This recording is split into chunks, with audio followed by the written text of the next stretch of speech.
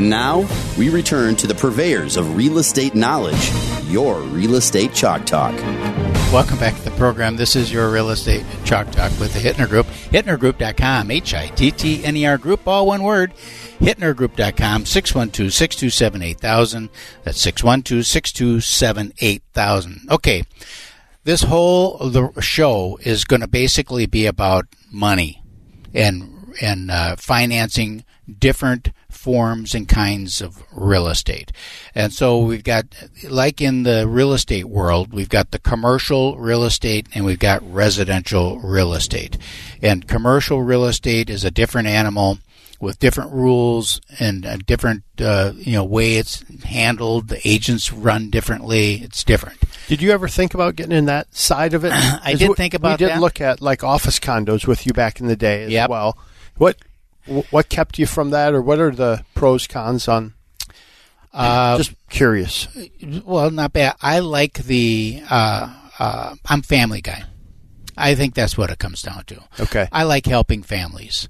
And with commercial real estate, there's no families involved usually. I mean, it's a business decision. It's all about the numbers, which you would think would be right up my alley. You're a CPA by background, so you'd think that would be of interest. You would think it'd be right up my alley, but I have a heart for families and the dynamics that go on through a family life cycle. And I just like that. I also like the quickness of it, because a family has to make a decision. They're moving. They're pregnant. They need a bigger house. They're downsizing. Life. So you think they life just decisions maybe goes? It goes quick. Okay, quick. Commercial real estate can be a very long cycle. Oh, really? That is. I don't know. True. I don't know much about it. A very long cycle. So I mean, you can have a property on the market for 2 years. Okay. If you're selling a particular office building or office warehouse or investment property or something, be on for a very long time.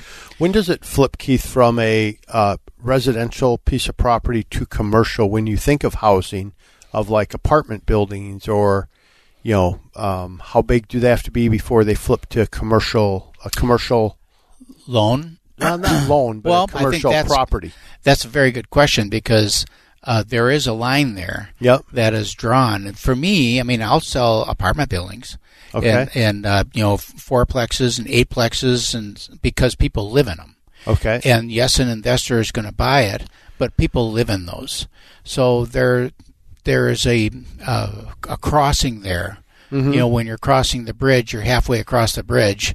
You got 1 foot on the commercial side and 1 foot on the residential side.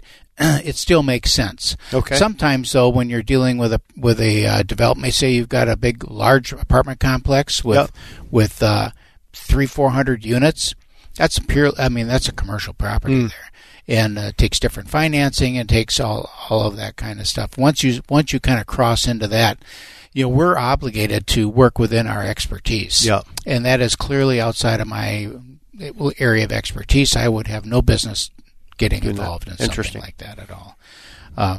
So let's talk about the financing of those things, though. So Natalie's here, and she's going to tell us a little bit about the financing, the role. Tell us a little bit about, I'm curious, because in residential, Calvin, correct me if I'm out of school here. In residential real estate, there's a broker, and then there's the banks that will do loans, and then there's a correspondent lender. Those three. Is that basically those three? Yep. Is there that same thing on the commercial side, where there's brokers, and then there's banks, and then there's the big banks? Or correct? Yes. Is there any such thing as a correspondent lender with a commercial? By correspondent lender, where they're actually funding with their own money, and they kind of act as isn't that what? Yeah. So a correspondent lender then would actually have their own warehouse line of money. Mm-hmm. So they're going to actually fund the loan and then sell it to the secondary market. Mm-hmm. Is there a secondary market in commercial lending? No. So it depends on if the bank is going to have it in the mortgage department, like you said. But in commercial real estate, most of the time, if you're not participating in that loan, then the lender will hold that in-house. Okay. But if you're participating, a portion of that loan can be sold to another financial institution. What's participating mean? Participating is if you have a $20 million property and financial institution A tells you, I will finance $5 million of that property. Oh. Financial institution B will finance $10 million of that property. Then we'll get financial institution C in where they're going to finance the other $5 million as a whole. So as far as participating, that's how it works. So then the payments are made to who? The payments are made to financial institution A. The originating. Correct. Mm-hmm. Who gets the best bang for the buck? The person that lends the most then? Do they get a higher rate, or is that rate, is it a blended rate between all three institutions, and then Bank A says, okay, our rate's 7%, but really it's 6.5 here, it's 8 here. Is it a blended thing? There's no good answer for that. Oh, really? Because every single transaction is different. There's no rules particularly that it's all about the negotiation process. And in this industry with commercial, you need to be a good, strong negotiator on the client, the attorneys, the participating banks, who is all involved. And like you said, it is a really long process at times, getting all of those people together and collaborating and coming up with the end result. So at times it can take months. Even when you start the process, it's still months. When do you identify the property first, or like with a buyer for a house is, well, I got to go get pre-approved. Mm-hmm. So do you do that with commercial lending? I got to go get pre-approved to see how much I can borrow here, or how does that work?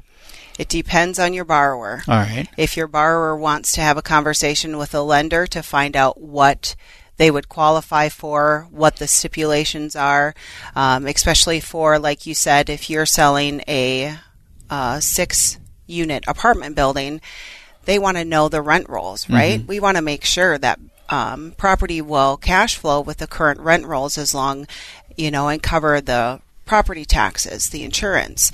And having that conversation early on with a lender is beneficial, because if you go into a property and you say, yes, I want to buy this, that could, just like a home, it can fall apart, 30 days into the deal if you're not doing your due diligence. Because you can't really just go out and buy a commercial property without being pre-approved.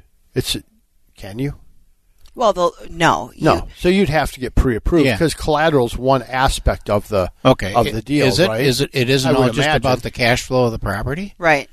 Well, it's about the net worth of the guarantor, the cash flow of the current property, what the down payment's going to be, all of those things. There's a lot of different factors that go into financing a property that has a rent roll in it.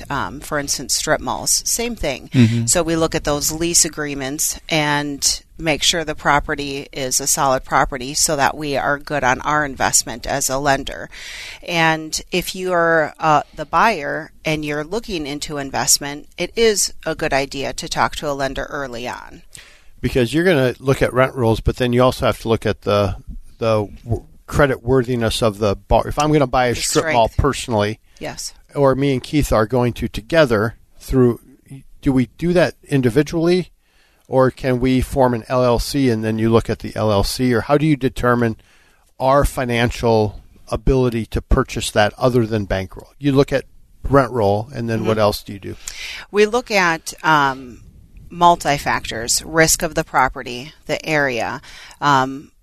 If you form an LLC and you have a partnership, we'll take a look at both of the investors and their net worth and their ability to repay if, say, they lose a leaser.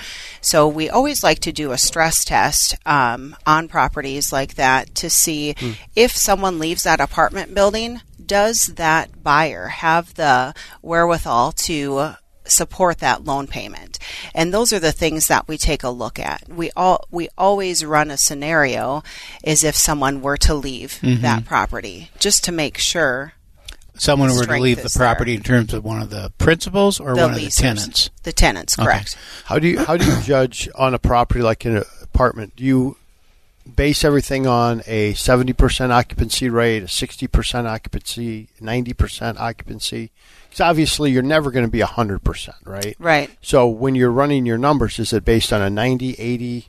What's the percent of occupancy you assume before you say, yeah, that makes sense because we can have 20% of the units empty and still make money, still meet, Right. What is that test? So it all depends on the property and where it's at. There is sometimes we like to do 70 or 80%. Correct. Okay. 70 or 80? Right. What differentiates? Between 70 and 80? So it depends on what we put for our down payment, right, and the loan payment. Yeah. So it's all a matrix on how the numbers all work out together. So again, in the mortgage world, it all depends on what you're putting down for a down payment. It all depends on the interest rate, the monthly payment, what the contracts for the lease are. It's a multitude of things that never will be the same. I want to find out about this guarantee business because I've been a guarantor on a number of things over the years, and it's like I'm never doing that again. 612-627-8000. We'll be right back.